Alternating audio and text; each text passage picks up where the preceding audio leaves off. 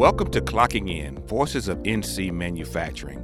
I'm your host, Phil Mintz, Director of the North Carolina Manufacturing Extension Partnership, otherwise known as NCMEP. My role is to drive outreach to NC manufacturers, build relationships to federal and state leaders, and coordinate efforts to drive profitable manufacturing growth in North Carolina.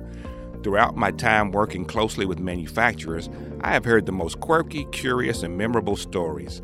I wanted to turn these stories into a podcast so that others may hear and be informed and inspired.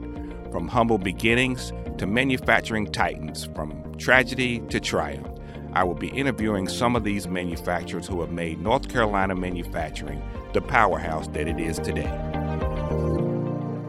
According to the U.S. Bureau of the Census, about 90% of American businesses are family-owned or controlled. Unfortunately, most family-owned businesses don't make it long enough to pass it on to the next generation, with only 40% of family-owned businesses making it to the second generation. In this episode, we talk to a second-generation North Carolina business that's not only still going, but thriving. Tropical Foods is a woman-owned family food manufacturer based out of Charlotte, North Carolina. Tropical Foods, established in 1977, manufactures nuts and snack mixes and distributes a wide variety of snack products with more than 3,000 snacks in their product line. The organization maintains additional operating centers in Orlando, Atlanta, Washington, D.C., Dallas, and Reno. Today, we're clocking in with the voice of North Carolina Manufacturing, who is the owner and CEO of Tropical Foods, Angela Bauer. Prior to joining the family business, Angela worked as a marketing specialist for Scientific Atlanta and a logistics coordinator for AJC International. Angela graduated from the University of North Carolina at Chapel Hill with a bachelor's degree in international studies, and again later with a master's degree in business administration. So Angela, thank you for taking time to speak with us. How are things going today? Thanks, Phil. Thanks for the North Carolina Manufacturing Extension Partners to ask us to do this podcast. We're doing well. This is we're post 1 year after the coronavirus, and we're happy to be here for sure. And it's been hard, but it's looking up. So we're happy and excited and thankful for that. Great. We'll talk some about that. I just want to get a little bit, there's always a story behind leaders that we want to find out. And this is a family business. Can you talk a bit, what do you remember about the early stage of your family business? Your parents started it, right?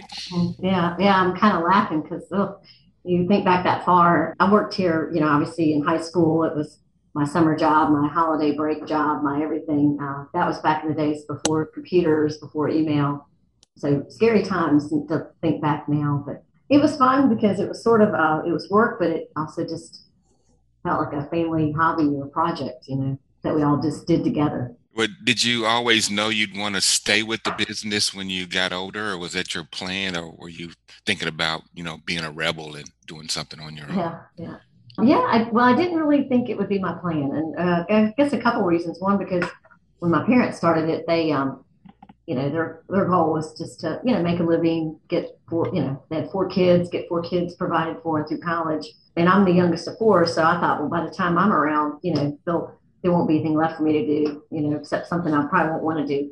So I just never thought it would be part of my future at all. So, but, it's funny how fate and irony sometimes get in the way of what your plans are. So how did it start? I mean, what was the goal of your parents when they got started? I look at the name Tropical Foods, and I think you started out at Tropical Nut and Fruit or something like that.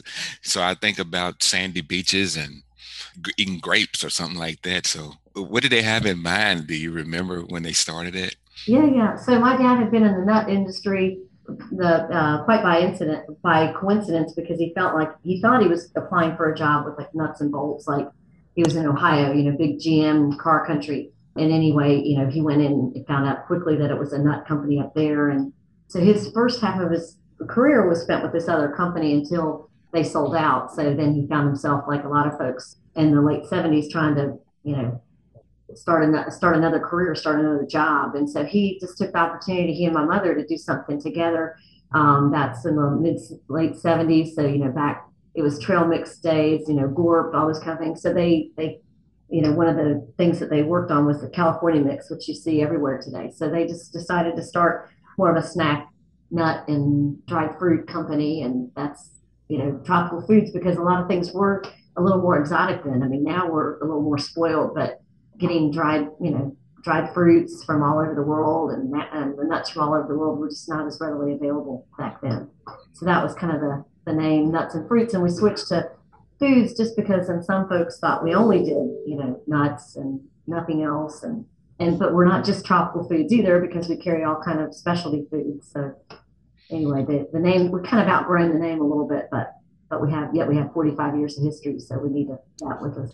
I think you go by another brand as well, like Truly Good Foods, or is that right? Or Yeah, as we evolved, we were mostly a bulk nut company. So if you think back in the 70s and 80s, it was, you know, happy hour and belly up to the bar, and those, like, so there was a lot of snack mixes that were going out to hotels, and those were just different days, right? I mean, we're in a whole different era now, and a lot of bulk food in grocery stores and health food stores and co-ops and that kind of thing.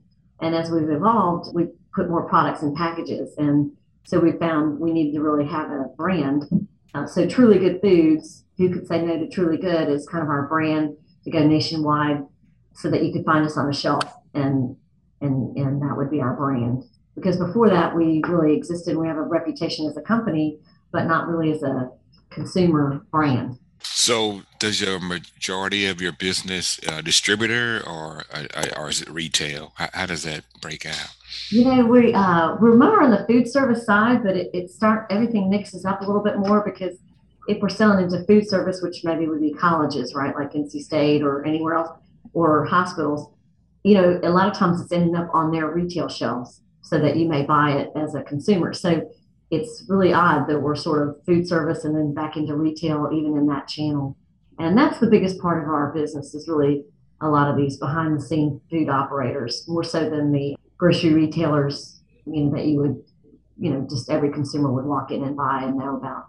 However, we did just get some products placed on the retail shelves of Harris Teeter, Recharge brand, and so we're excited about that. That's one of the first times we've really been on the grocery shelf with our brand and our name, versus just in some other package or looking like we're a store brand. So I guess because you're again a kind of the behind the scene food service type seller, I guess the pandemic kind of hit you harder because of that. Is that fair to say? Oh, definitely. I think, like I tell our employees, don't think grocery retail, think more food service restaurants. So, we weren't hit nearly as hard as the restaurants, obviously, but more along those lines, because just so much shut down. All the venues, we do a lot with stadiums and all those, every public event stopped, right? Mm. Cruise lines, theme parks, all those people that we sell. So, of course, in business conferences. So, yeah, so that yeah, hurt us quite a bit, but there's been a lot of good that has happened too. So we're learning from all our experiences. Obviously, things are looking up now as things are opening back up. I mean, or are some of your prior customers just ordering more now as they see things opening up? We're really seeing some folks coming back that have been just dormant. So that's always good news. I mean, it's you feel bad for the customers, because you know that they've been struggling as well. But that's really, we're seeing more folks just opening up and calling back and saying, hey, now we're going to order again, or we're going to order more. We've got more people coming in. Colleges are really planning for kids to be back full and be able to go eat. So we're already talking to them about next fall. So it's exciting times. And we do a lot of holiday seasonal items too, which is just fun. And we just booked all our fall and Christmas holiday items, and we've had a record year.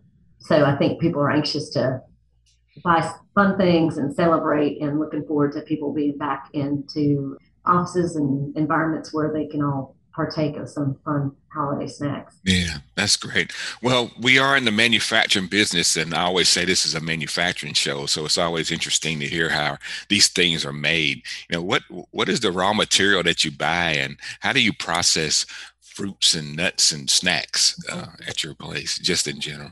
Yeah. But it's interesting, because from a manufacturing point of view, it can seem quite simple, and in some ways it is.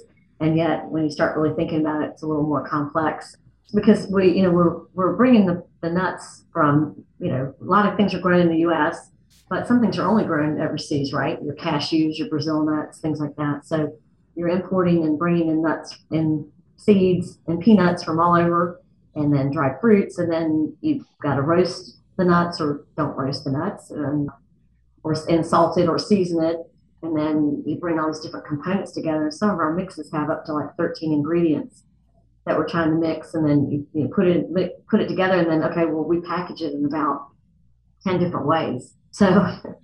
And then multiply that by about 50 or 60 snack mixes, right? That can be See quite how you get to fun. 3,000, right? Yeah. Yeah. So quickly it's like, maybe we should streamline this a little bit, which we try, but that's part of maybe our secret sauce is we're willing to pretty much work with people to do what they need, how they need it. So, but yeah, so we just roast it in peanut oil. We prefer to do peanut oil because it's a little more expensive, but a little higher quality, a little bit better flavor. We do some candy nuts. We have like 3 kettles that we make small batches because you can't do nearly the volume in those. We have a tumbler that puts on different seasonings and then package it in a variety of formats. 5 pounds, 2.5 pounds, 10 pounds, 25 pounds. 1 ounce, 1.5 ounce, 5 ounce. You name it. So Yeah. So do you have like a master chef or a recipe maker for nuts and fruits that comes up with these exotic recipes or? You know, yes and no. I mean, my sister Carolyn, she's the commodity buyer, and she likes to dub herself queen of the snack mixes. So yeah, so she does. But a lot of us try to work together and come up with. It's like we kind of laugh. We've been talking to the North Carolina Food Innovation Lab, and I was like, sometimes our innovation is nothing really fantastic from a pure science innovation point of view. But one thing, like lately, we have a key lime mix. So we found out sometimes our vendors will come with interesting things, and they have this little, square piece of key lime white chocolate.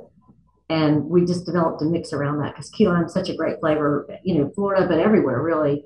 And we put it together with a little cereal piece and like a candy nut and came up with key lime crunch. So, and it's been a fantastic mix for us. But so, I don't think we win any big technology innovation awards. That's always kind of fun to just do things like that. That's something interesting. So do your customers bring ideas to you and said, "Can you make me this?" Or do you do some of that? We do. I'd like to do more and more of that. Sometimes customers will come and say more like, "This is exactly what we want. Will you make it?" And we can do that. Sometimes if they provide a little bit of flexibility, it's nice because we can add our expertise and 45 years of business to say, well, maybe let's don't put that piece in because that can go stale or that may have a flavor. If you put those flavors together, it tastes good now, but in about a month, that flavor may transfer and, a moisture. And I mean, like I said, it doesn't seem like it'd be very complicated to make snack mixes, and it isn't super complicated, but there's a little more to it than people give us credit. But we have made a lot of special, and we're happy to do that. And that's another, I think, thing that we can offer that perhaps others can't, to make special blends and mixes for people specific to their application, or their price point or whatever they need. We didn't talk about this earlier, but we're glad you're in North Carolina. But how did you get to Charlotte? I know you talked about your family being in Ohio, I think. Yeah, my mom and dad moved down in the late 50s, I believe it was, for this other company. And my dad chose Charlotte actually because he was like, it's going to be a great city with the 77 and 85. And the airport at that time was, even then, back in the late 50s, it was kind of a thing, I guess. And so Charlotte was just already becoming a hub. So he Hmm. looked at a few other cities and chose Charlotte of everywhere. So I'm glad to call North Carolina home. That's how we got here.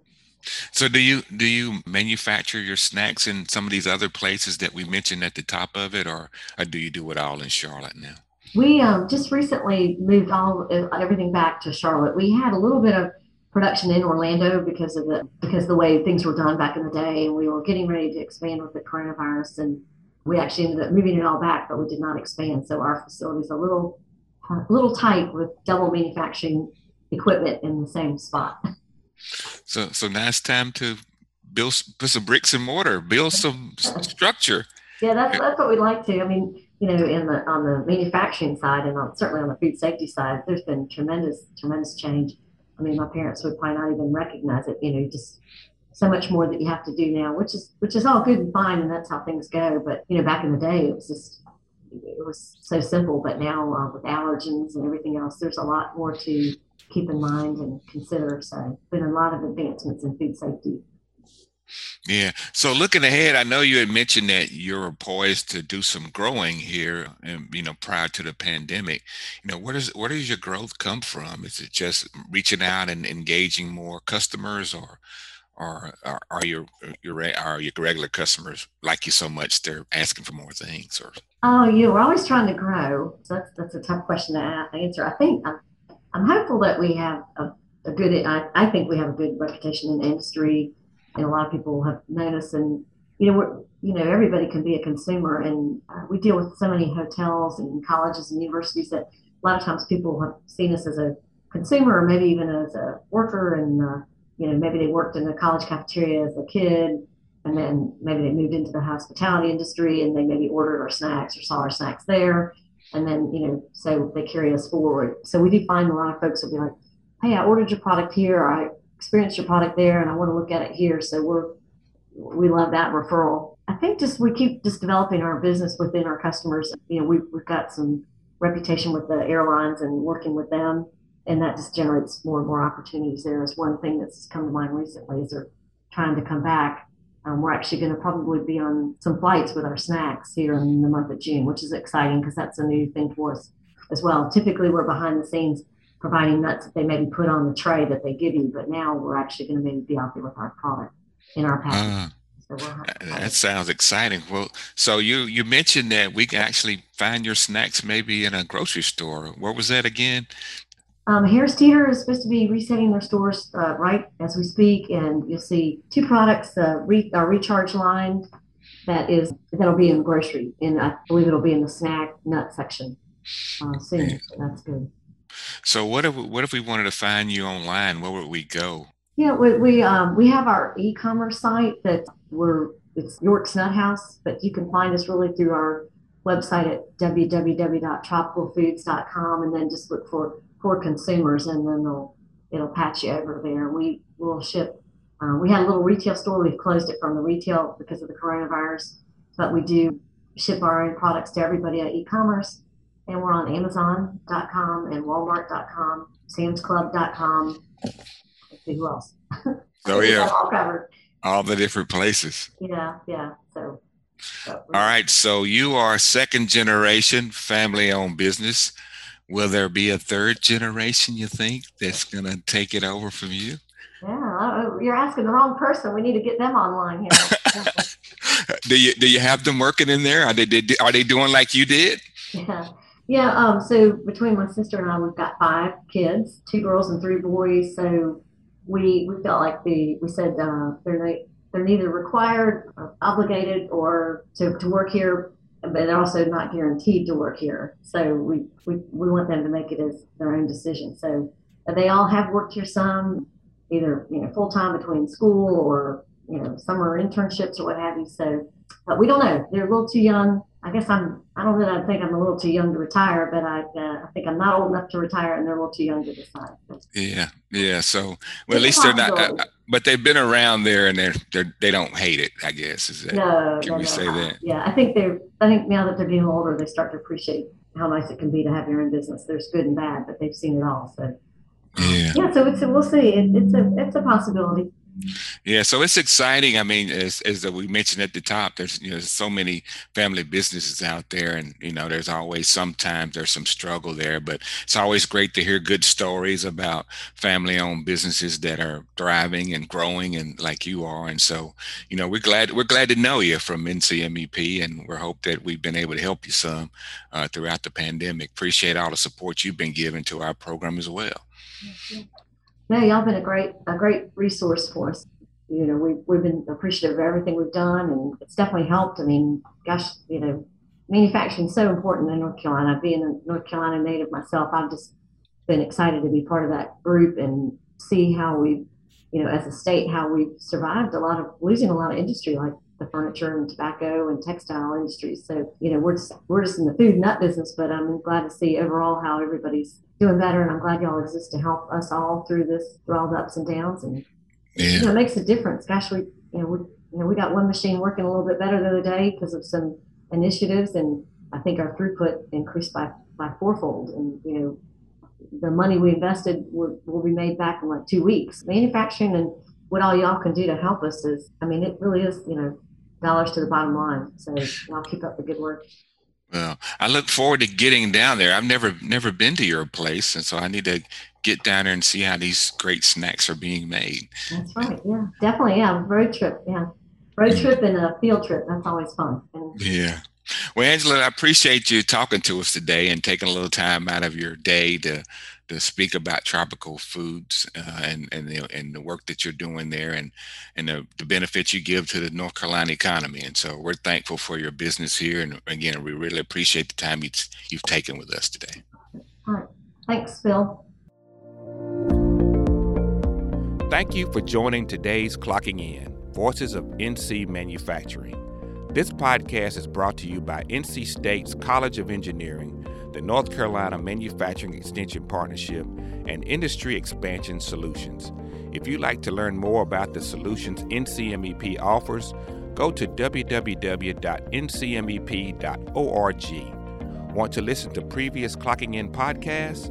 Go to ncmep.org/clockingin.